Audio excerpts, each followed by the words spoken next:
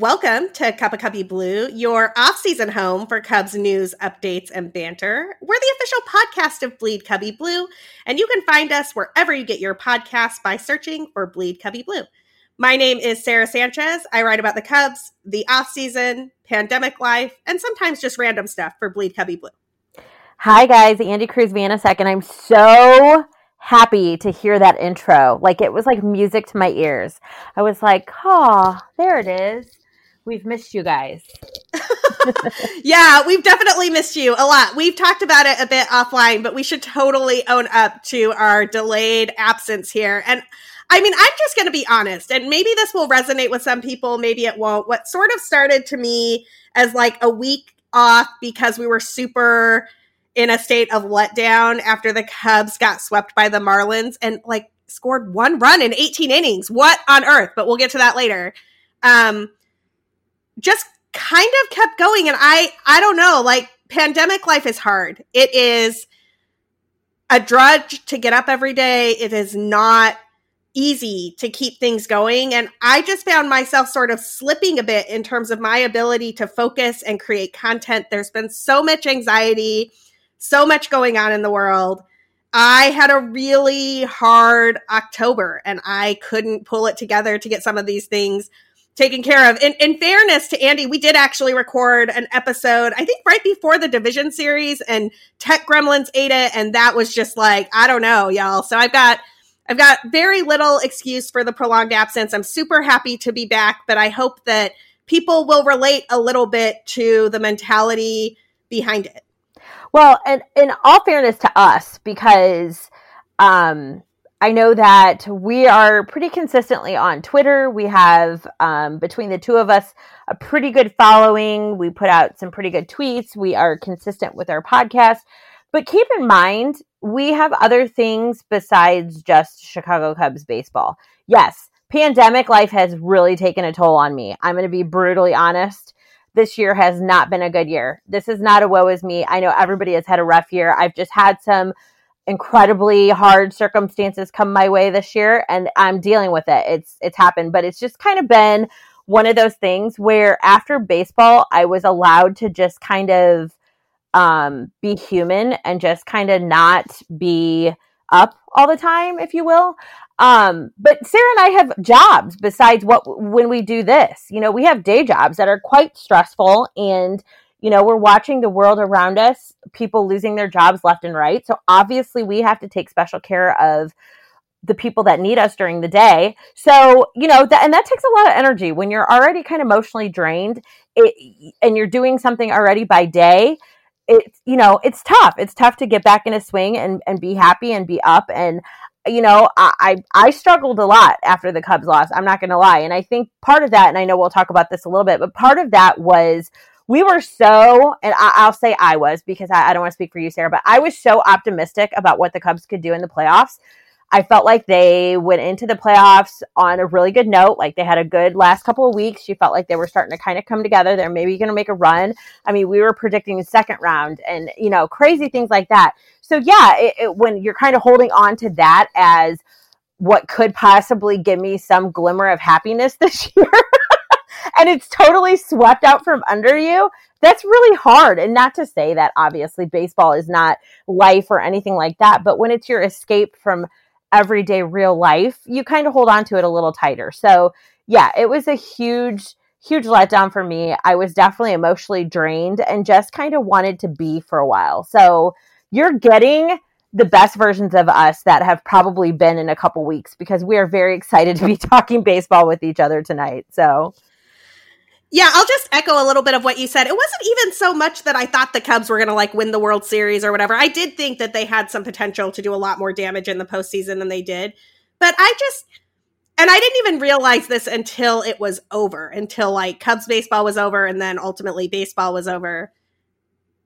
That 3-hour mental break from the world around us, from the stress of normal stress, like everyday job stress, all of that type of stuff, but also like the stress of living in a pandemic, the stress of not being able to see loved ones, the stress of planning holidays or figuring out if you can plan holidays or if they're not going to be holidays, the everyday sort of like trying to manage in a super stressful and currently unending situation just hit me really hard. Like losing those 3-hour breaks where I could listen to Len and JD make jokes about plays and stuff that took a mental toll.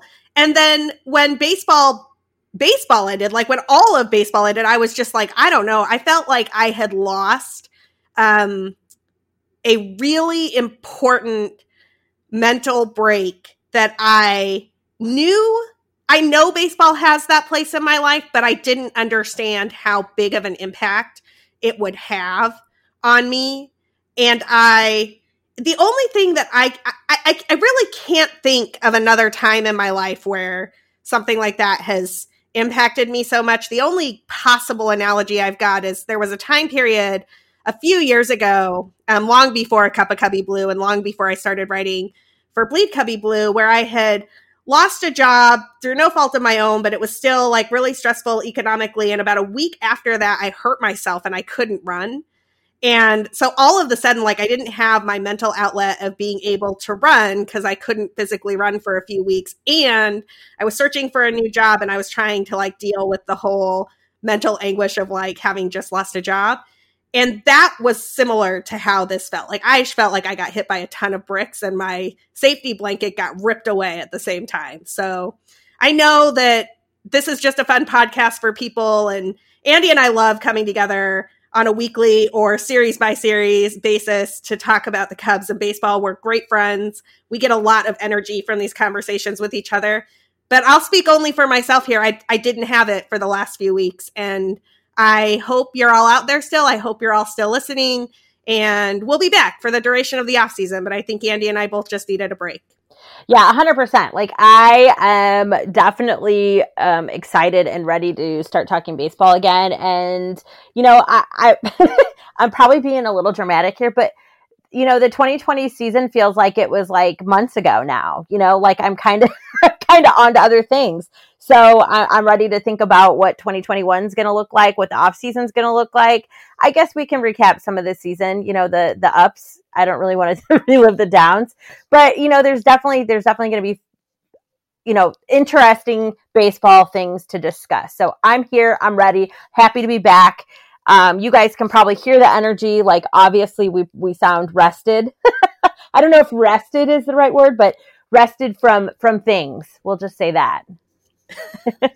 Outstanding. It's funny. You're like, it feels like baseball was ages ago. I was thinking it feels like I voted 47 years ago and they haven't even called the results yet. And like time in 2020 both moves faster than anything I've ever seen in my life and slower than anything I've ever seen in my life. It is out of control, y'all. I have to tell you, because I just looked at this while you were saying this and I was kind of chuckling because my cousin shared it on social media.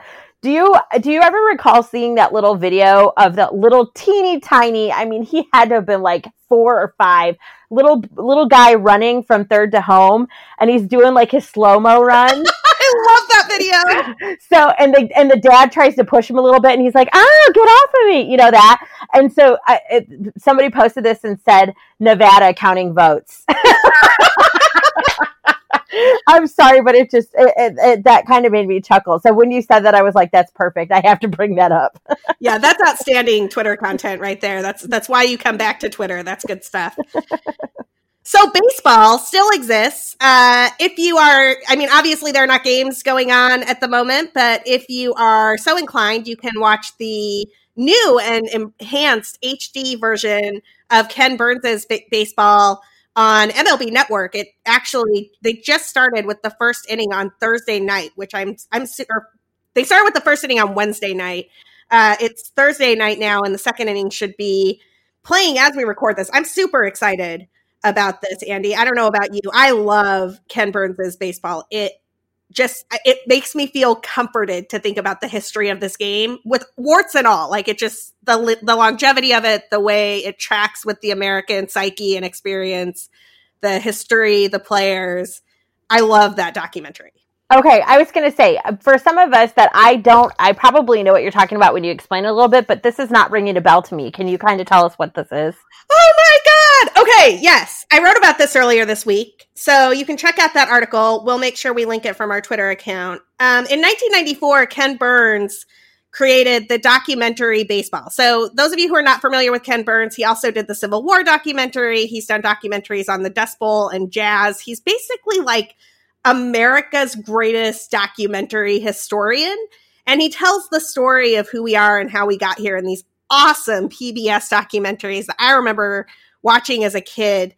My favorite of his documentaries, for obvious reasons, is his I think it's 11-part series on baseball. And the reason it's 11 parts, he broke it up into innings. So the original 1994 release is the first inning through the 9th inning. And then about 10 years later in 2010, he released the top and bottom of the 10th innings that covers the steroid era, those types of things. He has hinted that one of the things that would inspire him to create an 11th inning is the Cubs winning the World Series. So I would be on the lookout for that in the next few years, that the history of the 2010 to 2020 baseball era might be coming up. And I imagine the Cubs World Series win would have a huge part in that. But each of these programs is basically a 2-hour-long snapshot looking at the history of baseball from its earliest moments, like literally where did the game come from? And no, y'all, it is not Abner Doubleday, despite what you may have heard, all the way up to now. And it's beautiful. It's absolutely incredible. And if you're looking for something to do this off season, if you have a DVR, you should absolutely TiVo or DVR Ken Burns' Baseball. They just re-released it in high definition for the first time. So all of the old snapshots, the old footage of Babe Ruth, the old footage of Joe DiMaggio has been updated, and it's widescreen and it's beautiful. And you can watch the whole thing. It's about 18 hours of baseball coverage that will get you through at least part of the off season. That is awesome. I'm definitely going to check that out. I am all about documentaries these days. I feel like I go out onto Netflix searching for them. So yeah, if there's one on TV that I can watch, even more for it. That's awesome. Thank you for that information. I knew who Ken Burns was, but I was like, okay, what are we talking about with baseball? So I'm excited about this. This is good stuff. I like new stuff to watch that is, related to baseball, especially in the off season, because stuff can kind of get stale when they replay stuff, especially if it's the playoffs and it doesn't involve the Cubs. Totally. And even if you missed the first inning last night, don't sweat it. You should go back and watch it. I think PBS is still showing it. They were letting you stream it during the pandemic in the early days when we were all locked down, which I thought was super cool of PBS. So you can watch the first inning there. But I highly recommend watching them. They're like 2 hours, 2.5 hours long with commercials a piece. And there's just some incredible tidbits there. And look, I've heard the complaints from people who say it's East Coast centric and there's too much about the Yankees and the Brooklyn Dodgers and the Red Sox and stuff. And yes, that's baseball, right? Like you watch it every season and it's always East Coast centric.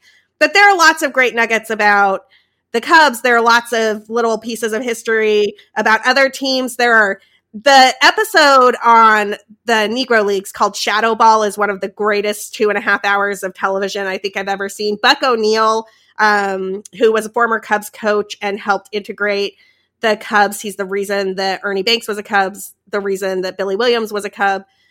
He is interviewed extensively in some of those episodes. It's really great content, and I highly recommend it. Well, I'm definitely excited to look it up. So thank you for explaining so much of it to me, because I would have not remembered to even go check that out. So I'm glad I asked. MLB Network, y'all. 7 p.m. last night, 7 p.m. Thursday night. And then I think they do the 3rd and 4th innings next week on Monday and Tuesday. Perfect. I'm typing it down right now. Woohoo!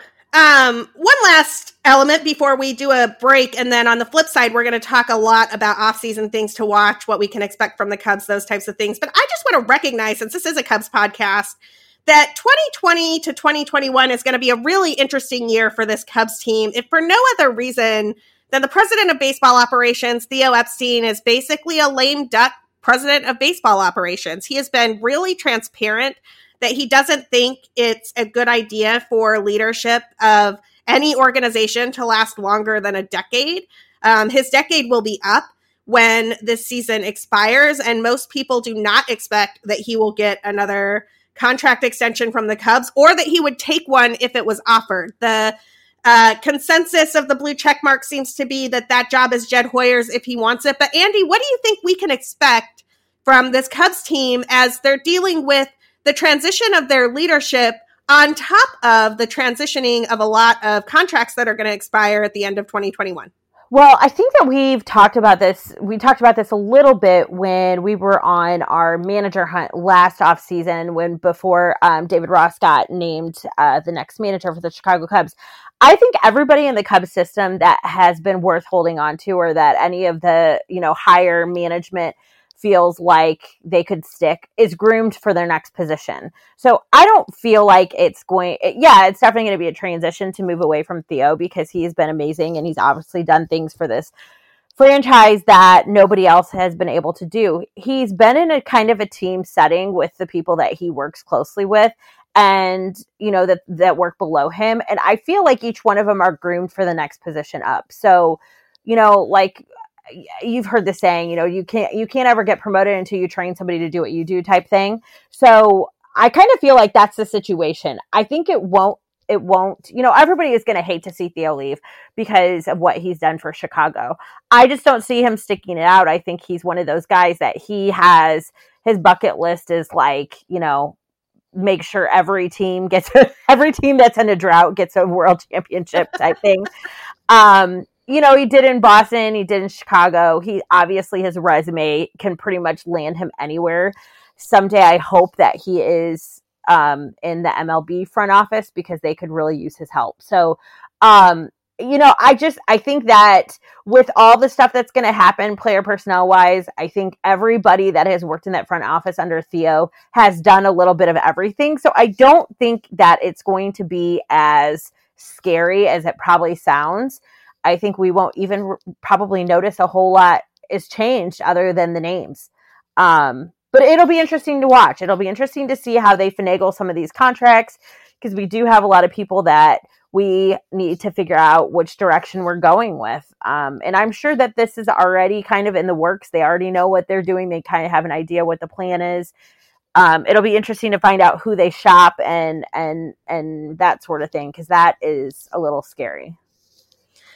Yeah, as our friends at the Enrico Palazzo podcast noted when we visited them earlier this week, a couple of Cubs front office guys are interviewing in other places. Notably, Jason McLeod just interviewed with the Angels, and I cannot remember the name of the rising star who took a position with the Giants last offseason. But so it's not inconceivable that there could be some shakeups. It does seem like if things go according to plan and the Ricketts decide to stick with the spirit of the current regime, that is Jed Hoyer's job if he wants it, and then Jed will have to backfill the rest of those positions. But I tend to agree with you that this is going to be less of a, oh my gosh, what comes after Theo, than it's going to be a smooth transition. I trust the people that Theo has worked with for decades to manage that transition and to do a great job with it. Whatever you want to say about the Ricketts, they brought in an outstanding baseball operations department that has delivered. So I think that we can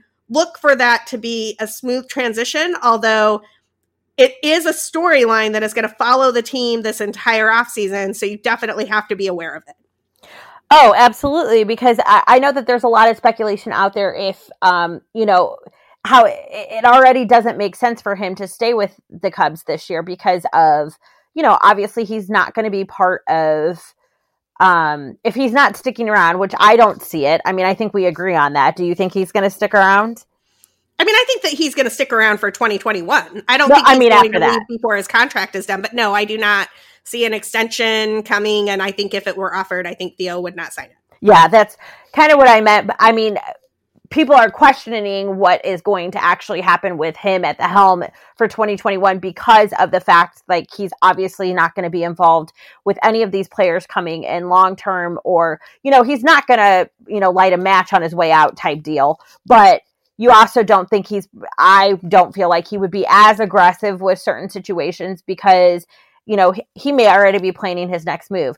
I don't think that's how he operates, but I also don't feel like he's probably going to be as invested in, what the Cubs want to do or, what the next game plan is. He's not going to be able to set up the next, whatever the situation is for the coming years. He's not going to be able to do that because he's not going to be part of it. It's not something that he's going to feel strongly about. So it'll just be interesting to see how 2021 shapes out with all the different contracts and, that sort of thing. So I want to push back a tiny bit on what you said, but I think we agree. It's just the wording that I want to tweak a tiny bit. I think Theo cares. I think he wants to leave the organization in great shape. He's not going to like twiddle his thumbs on the way out the door or anything like that. But he's a lame duck, and there's something about managing in a lame duck situation where you're not coming back. That means part of what you're doing is handing decisions off to other people who are going to be responsible for those decisions when they happen.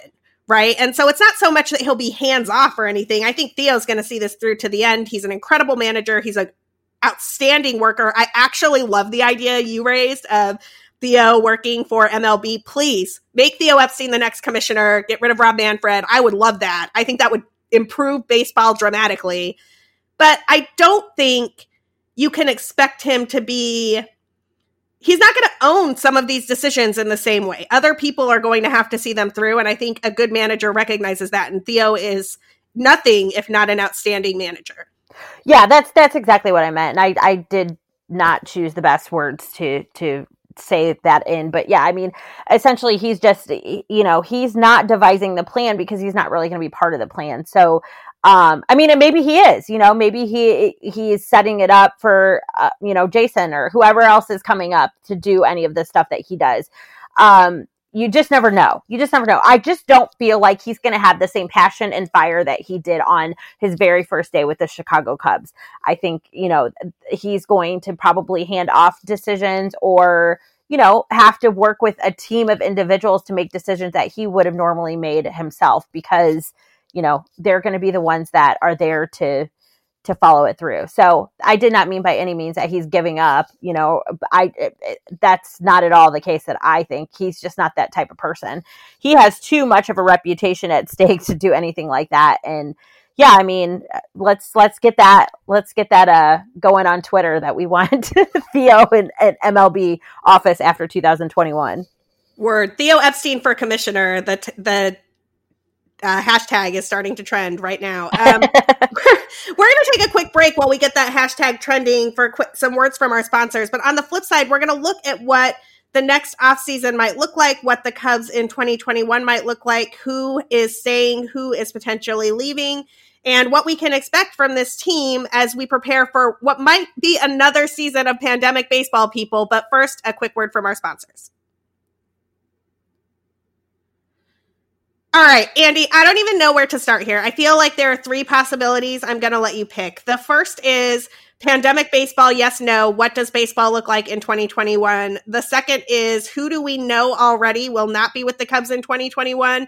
And who do we think might not be with the Cubs in 2021? And the third is of the players who we think are coming back, who should get an extension and why? Your pick. Oh my gosh. Seriously? You're going to make me pick? Let's do pandemic. All right, sure. So we think baseball is going to look like in 2021. I mean, by all accounts, 2020 was a unique experience in baseball land, and the owners are already crying about the $3 billion, that's billion with a B, that they claim they lost. I mean, wow. Yeah. 2020 was, I will just say I'm thankful that we had a baseball season. Yes, it was 60 games and it got treacherous there towards the end when we weren't sure what was going to happen and how it was all going to unfold. But it actually ended up being a pretty cool season. Like, obviously I don't want to do this again if we don't have to. But to have a season like this that we've experienced and that we kind of lived through, nobody got to watch live baseball, but we got to see it. We got to see some things unfold that normally would not have happened. So you also watched a lot of rule changes that are probably going to be put into play now with a regular season. I use the word regular loosely because compared to 2020, I think that regular is going to look different. But I think when I say regular, I mean, I feel like there'll be fans in the stands in 2021. I feel like we'll probably get closer to a full season in. I don't, it's just, wow, what a crazy situation to be living in, let alone play any kind of a baseball season in.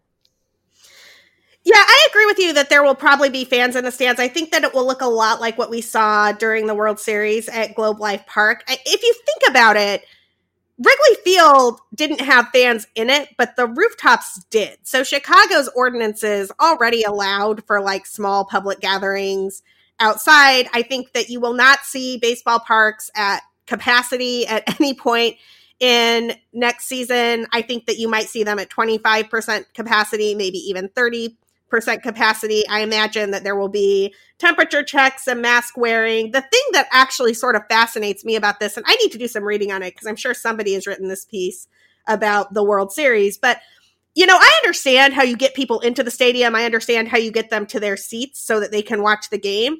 I do not understand how you manage things like concessions or bathrooms or all sorts of other places where people come in close contact with each other and are basically handling the same thing. So that's a logistical problem that somebody is going to have to work out in MLB. I think the other logistical problem that pandemic baseball will still be faced with next year is how you keep players safe in terms of traveling all over the place. I think you might see another format where they do the like central bubble thing again, where they try to minimize the amount of travel that teams are doing, try to minimize the cross-country trips, even if it means that you're sacrificing something in terms of the schedule. So I'm really interested in those conversations. The other thing I heard you bring up, Andy, that I just want to know your hot take on. Al wrote about this earlier this week for the site.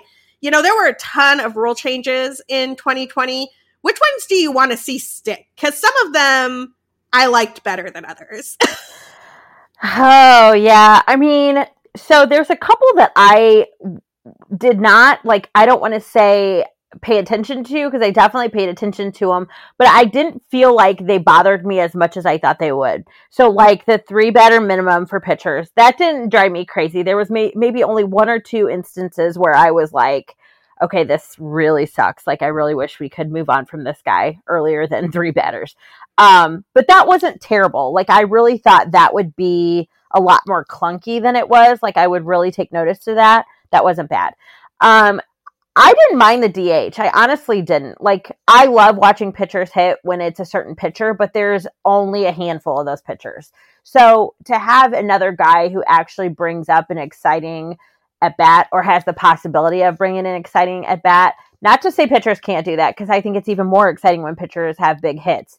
But again, that does not happen all the time. That's only, a select few pitchers can hit well. And, it's kind of funny that I'm saying this, though, because we're looking at a Chicago Cubs team who couldn't hit for crap this year. So, but yeah, so, I know we made the joke halfway through this season, or at some point in this season, that we would have been better off having our pitchers bat because our guys couldn't do it. So, yeah, I think those were probably the 2 main ones. I did not love the guy at second. I know that we talked about this at length before the season started, that was one that I didn't mind. I didn't hate it. I did not like that. I did not like that at all. I felt like that was a really bad NFL rule. You know what I mean? NFL has done some really crappy tie-breaking rules in the past, and I felt like that was one of them. I hope they do away with that. I hope that never sees the light of day again in Major League Baseball. But yeah, I mean, for the most part, those were really the only ones that struck me one way or the other. Yeah, it's funny that you bring up the runner on second rule. I also cannot stand this rule, mostly because of 2 things. One, I think that it creates so much pressure on the home team if the visiting team scores in the top of the inning that it almost just totally erases home field advantage in a way that's weird, that I never thought I would feel before. But the second is, and I get it. I understand implementing this rule in super late innings, maybe like the 14th, 15th or something like that. It just seems unnecessary in the 10th. And it seems like it's probably unnecessary in the 11th too, right? It seems like a rule that you could implement in the 12th or 13th inning when the game's getting to be about 4.5, 5 hours long, and I might be for it. But I just hate it immediately in the 10th inning. Yeah, that's 100% why I did not like it either, because I thought it was It really takes away home field advantage. The pressure factor is, I just don't feel like, I feel like the 10th is very premature to apply that much pressure to that situation. I feel like a lot of games that we watched go into extra innings, not even just this season, but just as a whole, we watch a lot of games go into extra innings and they manage to take care of it by like the 10th or 11th inning. So yeah, I mean, if you set something like that up for a little later in extra innings, I think that wouldn't be quite as painful. But I think that making it happen right away in the top of the 10th, like, you know, you want to keep somebody with a home field advantage started in the bottom of the 10th at least. Like, you know, like it just, to me, it just felt unnecessary to apply that much pressure so quickly. I felt like the 10th was just a little aggressive. Right. I totally agree with you about the 3 batter minimum. I probably only noticed it at the early part of the season when Craig Kimbrell would come in and couldn't throw a strike. I like the designated hitter. I know that not everyone agrees with me here. Yes, I kind of miss like seeing, you know, John Lester hit a home run or something like that. But frankly, I'm willing to give up those rare moments for the actual offense to continue. I think the bigger problem with the designated hitter is that it isn't the offensive fix that people in MLB's front office thought it would be, because so many hitters are 3 true outcome guys right now that's not increasing contact in the game. It's just increasing the strike, walkout, home run thing in the game. So what you need to do, and the one rule change I would sort of like to see MLB take on this season, is to figure out some way to, I don't know exactly how, I don't want them to outlaw the shift, but I want them to regulate it somewhat. So I think there need to be rules about like how many guys can be in whatever is considered the outfield, how many guys have to be on either side of second base when the ball is thrown. I think that would do a lot to bring offense back into the game, probably more than the designated hitter does. Although I like keeping the DH because the players union likes it. It keeps them happy, and I'm generally pro things the players want. You know, I love that, the idea of regulating shifting. And I know that, you know, I don't think we've ever discussed it, but I have heard other people talk about how that's something that needs to probably be looked into, just because, you know, you're so concerned with keeping this game offensive and keeping it sexy and exciting. And that is a great way to do it. I mean, you look at how many hits the Cubs would have had if these shifts weren't so obnoxious. You know, it's depressing and it's angering because you hear a ball come off a bat and you're like, Anthony Rizzo just hit a liner up, you know, right center, and boom, there's a shortstop there. It's like, what? Like, right. That's not even okay. Like, you are so far, you know, and then like, you know, I know you keep a scorecard, so I can't even imagine the nightmare that this is for scorecard keepers, but like, you know, it just, to me, it's overkill, I think. Like, baseball, let baseball be baseball. The shift, yes, okay? In some situations, it makes sense. You know, if you're doing an infield shift when the bunt's on or something like that, there has to be just some way to regulate what's happening in, you know, the shallow infield or shallow outfield, infield situation. It just, yeah, it looks ridiculous. It looks silly. And, you know, it's a good way to get offensive numbers back up, which, you know, let's be honest, that's what your consumer wants to see. Totally. Let baseball be baseball is absolutely going to be the title of this episode, by the way. That is just a great line, and I love it. That's outstanding. Beyond the rules. I guess a break is good for us, huh? Everybody needs time off. I think that one of the things we forget, particularly with content creation, because so many people on SB Nation, at Fansided, and other sites they're contractors. They're freelance people doing this work in addition to their normal jobs. Like, it's really hard to get actual time off when you're freelancing and doing contract work. And so, you know, I apologize that we didn't flag it more. I don't think we even saw it coming, but frankly, I think it was good for us, and everybody needs time off. 100%. So thanks, y'all, for the vacation, but we are back. All right. Speaking of things that are back, a lot of players are coming back next year. Some of our players are not. So let's talk a little bit about who we know is coming back right now. Despite the rumors that some people were trying to foster during the offseason, namely to give people a heart attack and increase click rates, Anthony Rizzo's option was picked up by the Cubs. Anthony Rizzo is coming back to the Cubs for 2021. He will be a free agent after the 2021 season. Daniel Descalso is not coming back to the Cubs. And I know everybody's just totally heartbroken about that, but we'll wait, figure wait, something wait. out. Hold on. I have to get a Kleenex. This is so bad. Andy, are you going to be okay? Oh my God. Did you say Daniel Descalzo? Yeah, there's going to be an empty spot on the 60-day IL. Oh, that's so horrible. What will we do? Okay, while Andy's crying about that, I'm gonna bring up the one that might actually make her cry, which is John Lester did not have his option picked up by the Cubs. That does not mean that there's zero chance that John Lester will be in a Cubs uniform next year. It does mean that the Cubs and John Lester will have to come up with some type of one-year deal to work out a reunion for next season. I think that's a thing that is possible. John Lester has certainly signaled that he would like to finish his career in Chicago with fans in the stand. He absolutely deserves that standing ovation that all of us wanted to give to him. And by the way, props to the man for buying like anybody who wanted a Miller Lite, a beer in Chicago over last weekend. I thought that was just a super classy act. Andy, how are you feeling about the Lester stuff?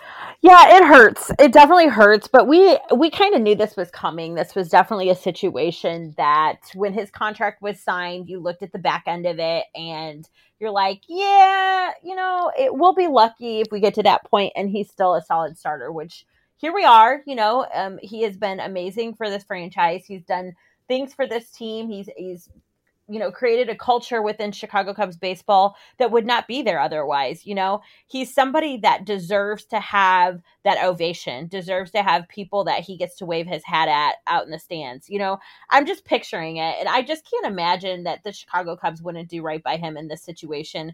I think there's just too many people that he has ties with that, if there's nobody else in this franchise that you've ever been loyal to, we got to start with this guy because just everything he's done, the person he's been for the team, who he is to the community, the things that he's done for baseball in general. I mean, yeah, I am not overstating this. I mean, if you followed him in his career with the Chicago Cubs, even before that, what kind of person he is, what he means to baseball and the Chicago Cubs now, So yeah, I could definitely see this being a mutual thing where they make sure he rides out his last solid year, in a Cubs uniform and being able to play in front of a home crowd, which hopefully will happen at some point in 2021. And, just being able to go out the way that he should go out. And quite frankly, I mean, I don't know where he'll be at, if he would come out of the bullpen or if he'd be a starter, but we all know he's going to give you something. He may not be able to give you a full season. He may, whatever it is that he has to do, but he's going to give you something. If he's in your uniform and he's scheduled to be on the mound or he's out in the bullpen, he's going to give you something. I agree with that. And I think that John Lester makes a ton of sense for this team for two reasons. One, I just think that is not how you say goodbye. And I understand that baseball is a business and teams are playing to win and they'll be playing to win in 2021. After that, a lot of contracts come due. But Theo and Jed are also really well known as a front office that players like to work with. They level with their players. I mean, it was sort of stunning to me after Lester was upset in that press conference after what wound up being his final start at Wrigley Field. Jed Hoyer said that they hadn't even realized that could be the case. It was clearly something they weren't thinking about in terms of the shortened season and just trying to get to the postseason and all of that type of stuff. So I'm hoping they will do right by John Lester, bring him back, let him be your number 5 guy, use him out of the bullpen or something. But I feel like there has to be some kind of deal there. Also of note, in terms of arbitration eligible. So these are guys that are under team contract, assuming that they can come to a deal with the Cubs on what they are owed in 2021. Teams have the ability to non-tender these players if they don't feel that they are worth the amount of money that they would get through arbitration. So you've got Chris Bryant, who is in his final year of arbitration. He got $18.6 million in arbitration in 2020. You would imagine he would stay right around that, maybe slightly go down or slightly get more in 2021.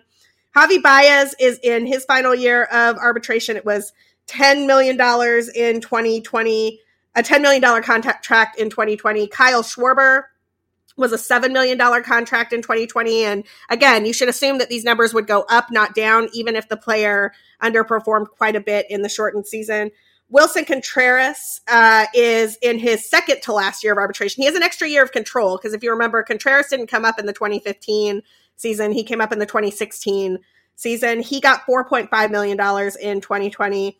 Jose Martinez has a couple more years of arbitration left. He was a $2.43 million contract in 2020. Albert Almora Jr. has 2 years of arbitration left. He was a $1.58 million contract in 2020. And then it's a bunch of bullpen guys until you get to Ian Happ and Victor Caratini, who both have 2+ years of control left, which frankly probably makes them the most interesting trade candidates that the Cubs have. I'm not going to read through every single guy in the bullpen who is also up for arbitration. Andy, what do you think of these players? And, these are the trade chips the Cubs have, or the players that they might say, we're not going to make a deal with you for the amount of money that you're seeking. Well, let's be honest. Nobody had, I don't want to say nobody, but people that you mentioned, not very many of them had great, fantastic, off the charts, their value is through the roof type seasons this year where they're going to be shopped at, some sort of ridiculous amount of return. It's just not going to happen. There are guys that, like we didn't even say, congratulations to Anthony Rizzo and Javier Baez on their Gold Gloves. I mean, like, obviously you can't, I don't know. I have a hard time with, I read the other day a package with Jason Hayward, Wilson Contreras, and Yu Darvish for, no, Giancarlo Stanton, not like a chance. Like, no, here's my thing. There's definitely going to have to be some movement here. We cannot afford, it's just not possible. We cannot afford to keep all of these guys. We just can't. This is something that I have gradually started to get used to. I am not saying who in my head I could see not being a Chicago Cub, but there's definitely going to be somebody. I don't like the hot take thing anymore because I feel like I always make a fool of myself when I do the hot take thing. I'm just going to say, and I mentioned a name on another podcast that we are guests on, but I'm going to say somebody like a Kyle Schwarber, I could see being shopped. We're going to hear a lot of rumors. We're going to hear a lot of different things. Obviously, we've already heard that. I don't even know if that was a rumor, if that was just make-believe or what the heck that was, but we're going to hear a lot of things like that. So, it's just going to be one of those off seasons where you're going to feel like, my God, make it stop. Just tell us what's going to happen, please. Because there's going to be so many things swirling about. I can't see them getting rid of Javi Baez. I just can't. I don't even think that's an option. Wilson Contreras, I think he's furniture back there. And Anthony Rizzo, I also believe is furniture. After the years, or year and a half, I guess I can say, season and a half that Yu Darvish had, I don't see him being packaged to go anywhere. I see him being our ace for the remainder of his contract, if not an extension. But that's the only thing that I feel sure about at this point. I mean, who knows on everybody else? Well, I agree with you fundamentally about Wilson Contreras and Anthony Rizzo and Javi Baez. And I know that this is not the most popular take in a land, but I think that's the core that the Cubs build around. I think that is where they've really got a ton of value. And a lot of guys who, frankly, should be a part of this team for a long time. Anthony Rizzo is getting older. He's had some back issues. He is still, 2020 aside, a perennial top 3 first baseman and a guy who's going to give you right about 400 on base percentage and 30 home runs. You just don't walk away from that. He's also a guy who took a team-friendly deal to see through this whole World Series vision of Theo's. And I think you make him a Cub for life. I guess he can't be a Cub for life because he played like 14 games or something silly with the Padres, but basically Cub for life. You make him a Cub for life and you just like plan his statue now because he's going to have a statue somewhere outside Wrigley Field someday. And I'm going to be really upset if that doesn't happen. I think that Wilson Contreras is and this is not just my like whole Wilson Contreras is my favorite TM type of thing. I think Wilson Contreras is the player on the team who has demonstrated the most ability to improve and is one of the best hitting catchers in the league, which is a position that just doesn't generally give you offense. I mean, go out, take a gander at other lineups and tell me how many other teams have their catcher batting fourth or fifth. I'll wait. They don't exist. And the reason they don't exist is because most teams don't have that option. And the Cubs have just a wealth of good hitting catchers at the moment. They were DHing with Victor Caratini half the time. They've got Miguel Amaya hanging out in the minor leagues. But I think Willson Contreras is the catcher for the present and the future of the Chicago Cubs. I would like to see an extension get done there. I think the city of Chicago might riot if El Mago was traded and went somewhere else. I think that bad things would happen if the Cubs tried to trade Javi Baez, and I am not here for it. But I think now is the time for people to wrap their heads around the idea that you have to change some things, and this team does not have a offensive core that is consistent enough to perennially be in the postseason, which has always been the goal. So they're going to have to mix some things up, and yeah, buckle up. It's going to be a crazy offseason. I will just one more note of caution before I turn things back over to Andy for a second, which is that the rumor mill during the offseason is always annoying. And there is an incentive for writers to write up every single rumor, even if it's not credible, in order to get clicks on their stories. So you need to be a discerning consumer of sports media in the offseason, or you're going to drive yourself insane. There's a really big difference between some other team's front office speculating that they think a player might be available and a rumor that someone from the Cubs front office said a player was available. And you should also keep in mind that 5 or 6 articles are going to get written off of every single rumor. So you should not take all of those articles as proof that, like, look, this is definitely going to happen. There's 6 articles on it. They're all written off the same rumor, people. So try to keep yourself sane and know the difference between rumors that come out of the Cubs front office and rumors that come from somewhere else. And we need to totally earmark this portion of the podcast because I will need to go back and listen to it myself. Because I will, in fact, be falling for all of this because, you know, at that point in time when stuff starts happening like that, because it usually happens pretty quick, you'll be desperate for something baseball. So I'll be like, Sarah, remind me again what I'm not supposed to do right now. Like, I'm not supposed to be believing this, right? Totally. And I'm just going to say right now, the Cubs are not silly enough to send Jason Hayward and Willson Contreras to the Yankees for Giancarlo Stanton. Come on. Giancarlo Stanton has all of the same offensive problems that the Cubs have. He's a 3 true outcome hitter, and he's a downgrade defensively. Like, come on, people. And not to mention his contract is obnoxious. This is not going to, I just don't see that one happening. And frankly, Willson Contreras is the first Cubs player in probably 20 years that if they did wind up trading him this offseason, I would probably have to restructure my fan loyalty for at least a few years because Willson Contreras first, Cubs second. Oh, you heard it here first, folks. Oh, come on. That was not news to anybody. Everybody knows that's true. Okay, I would have a hard time cheering for Javi Baez in a Cardinal uniform, though. I'm going to just say it, okay? I'm going to just say it. If it happens, why would you do that to Javi? No, but I'm saying, like, if I don't know that I could say Javi Baez first, Cubs second, especially if he's playing on the team like the St. Louis Cardinals. Like, that would be hard. That hurts, actually. Physically hurts to verbalize that. Okay, well, let's try to get that off your mind. We have one more segment before we close out the show. Andy, one of the things that is going to be really interesting this offseason, in addition to the players that the Cubs have coming off the books, we have quite a few free agents. We'll discuss them next episode. Looking at you, Tyler Chatwood, and looking at you, Jose Quintana. We will discuss all of them in detail next week. But one of the questions that I have that is outstanding in the back of my mind is what type of market these free agents are walking into. And it just does not seem like the early indicators are that there is a lot of big contracts out there waiting in the offing for these free agents. And I'm going to talk about 2 things that I think signal this that happened within the last week or two. The first was the Indians designating Brad Hand for assignment. Brad Hand was owed $10 million next year. He's an outstanding reliever. That was the Indians' way of saying anybody who is willing to pay this man $10 million can take him. And nobody claimed him off of waivers, which is bananas to me. That is absolutely a player who probably deserves $10 million next year and definitely is not going to get it right now. And the other one was the Cardinals declining on Colton Wong's option, which makes Colton Wong a free agent. That's $12.5 million, which is about what I thought Colton Wong was worth. And apparently the market does not think that. So, Andy, what do you think free agents are walking into next season?